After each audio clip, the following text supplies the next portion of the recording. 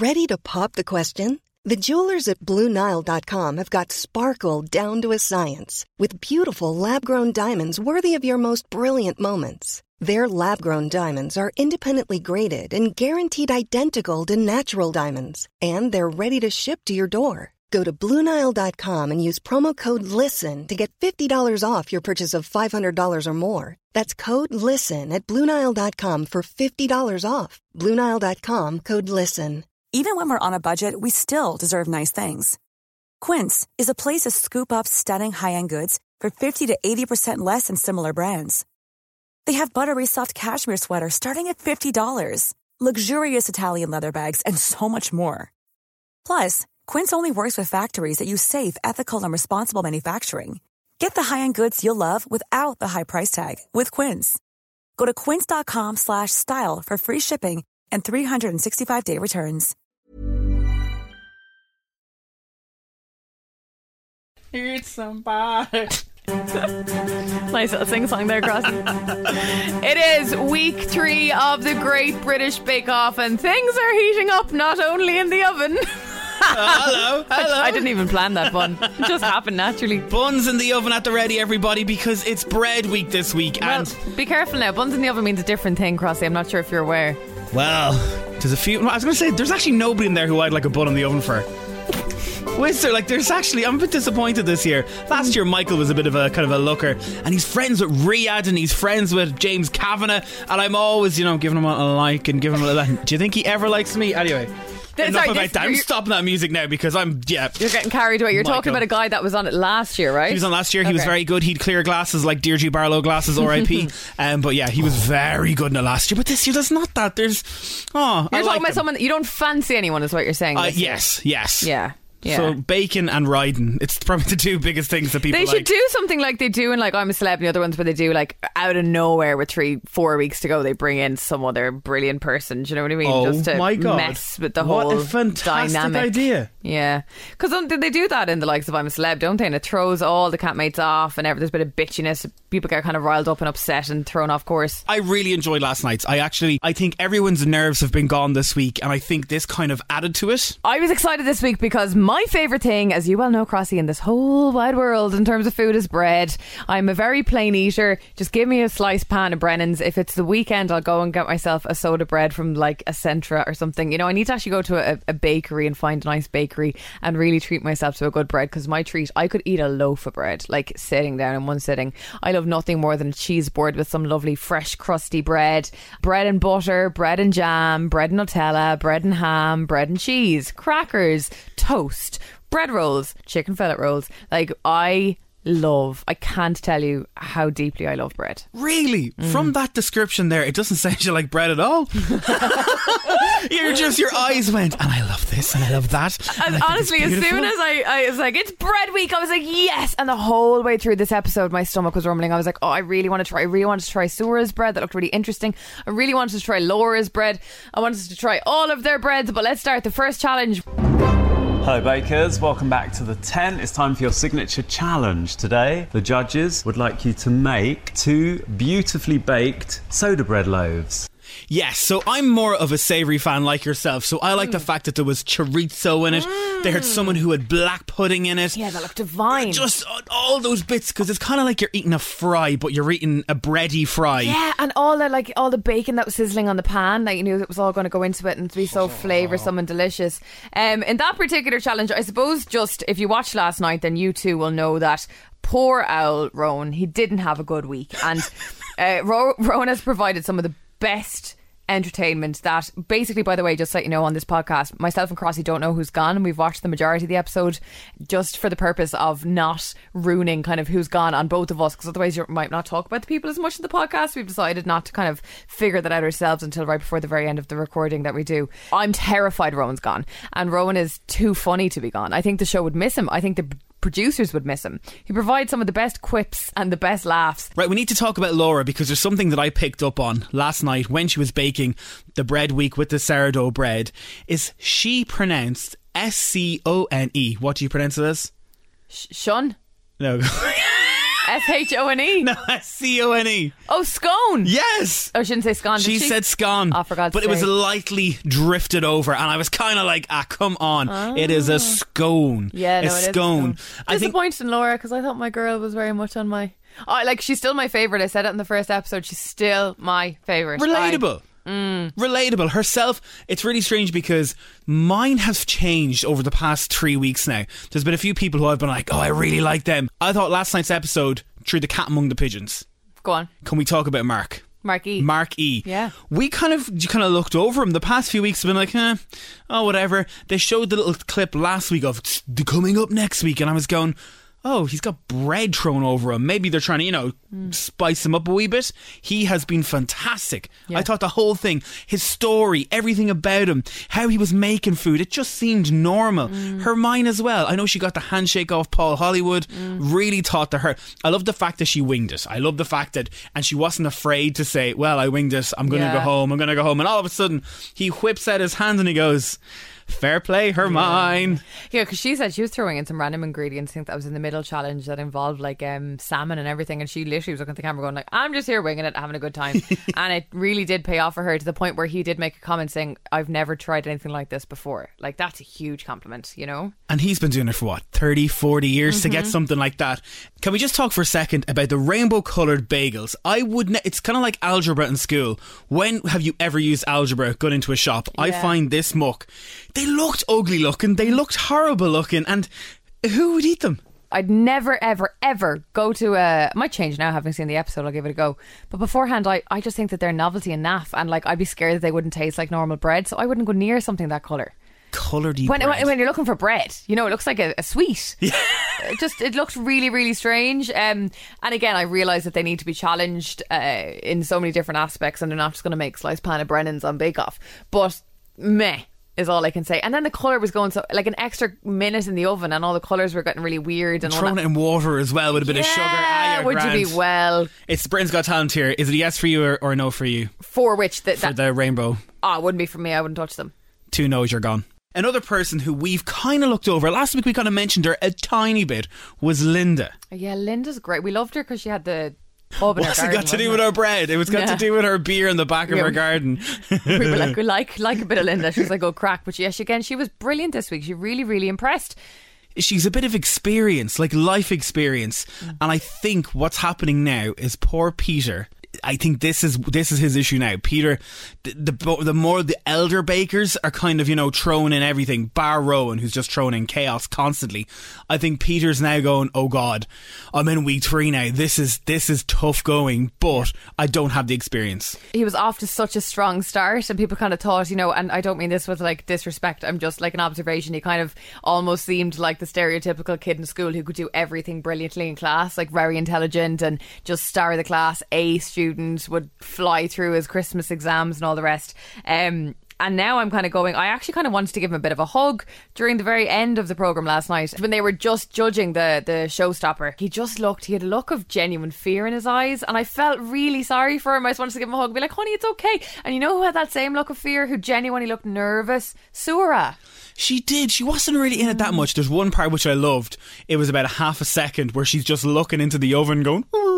Yeah, like on her hunkers.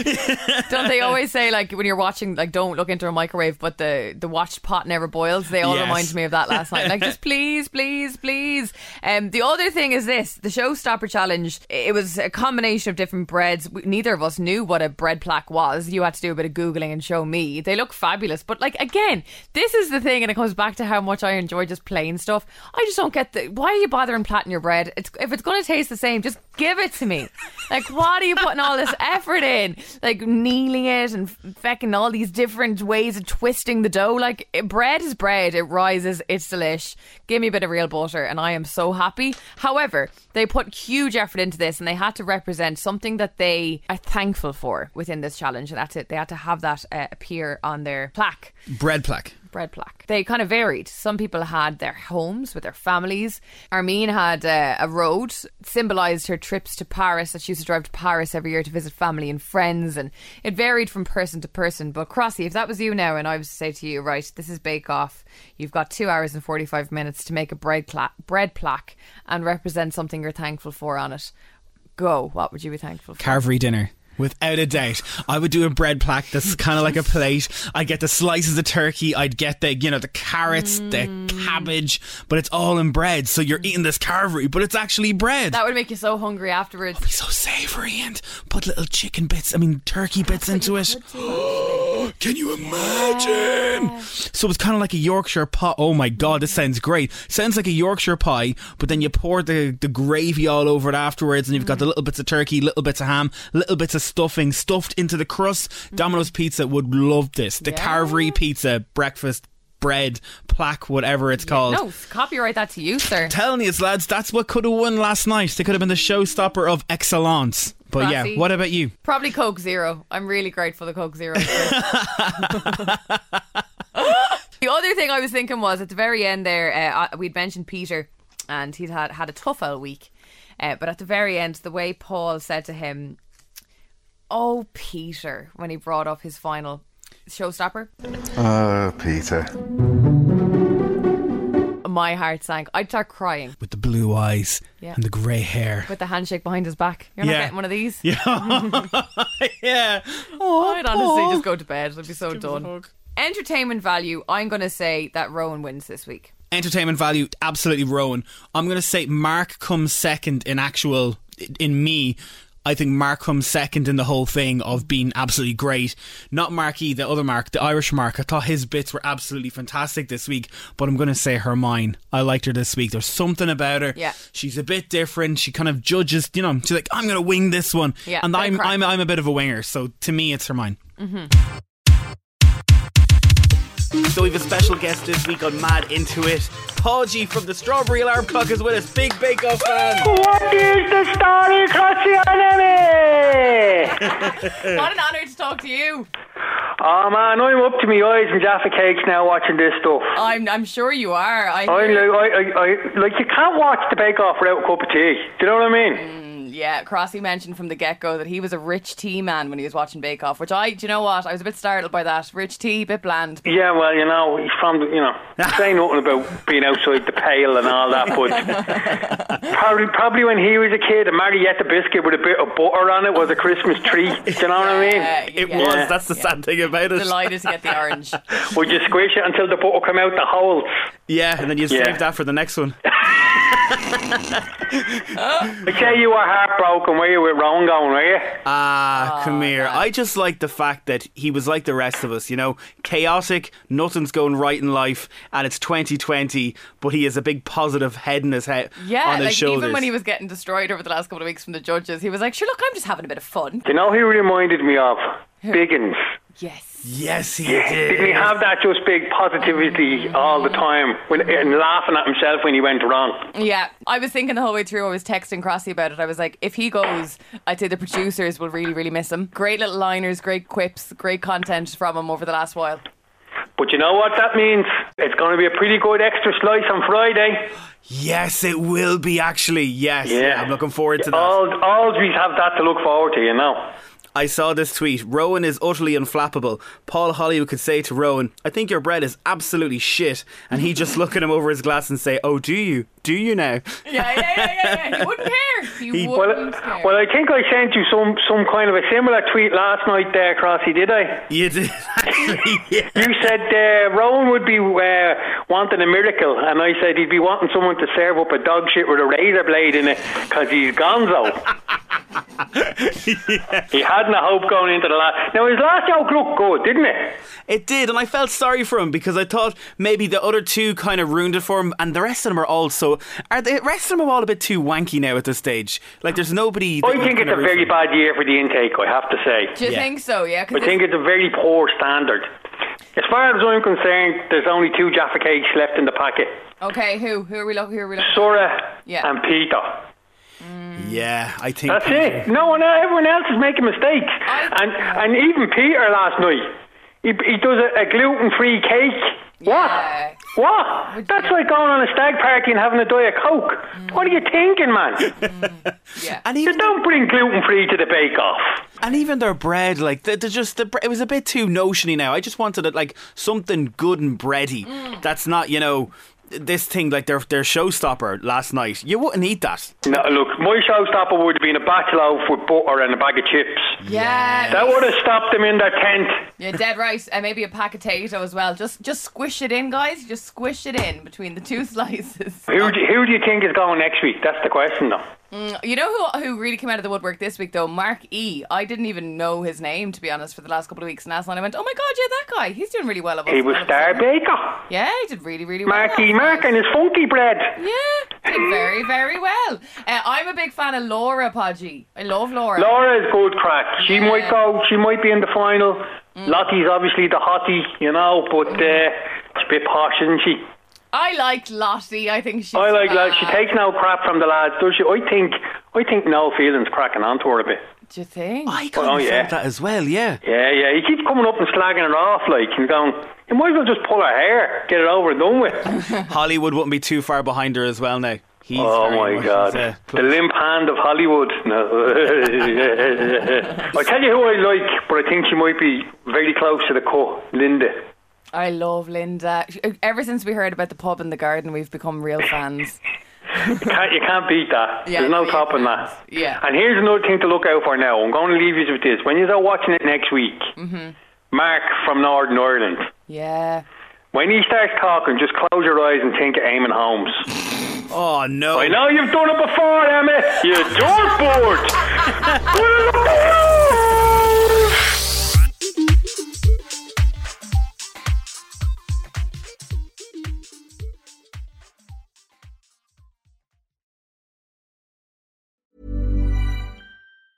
Normally, being a little extra can be a bit much.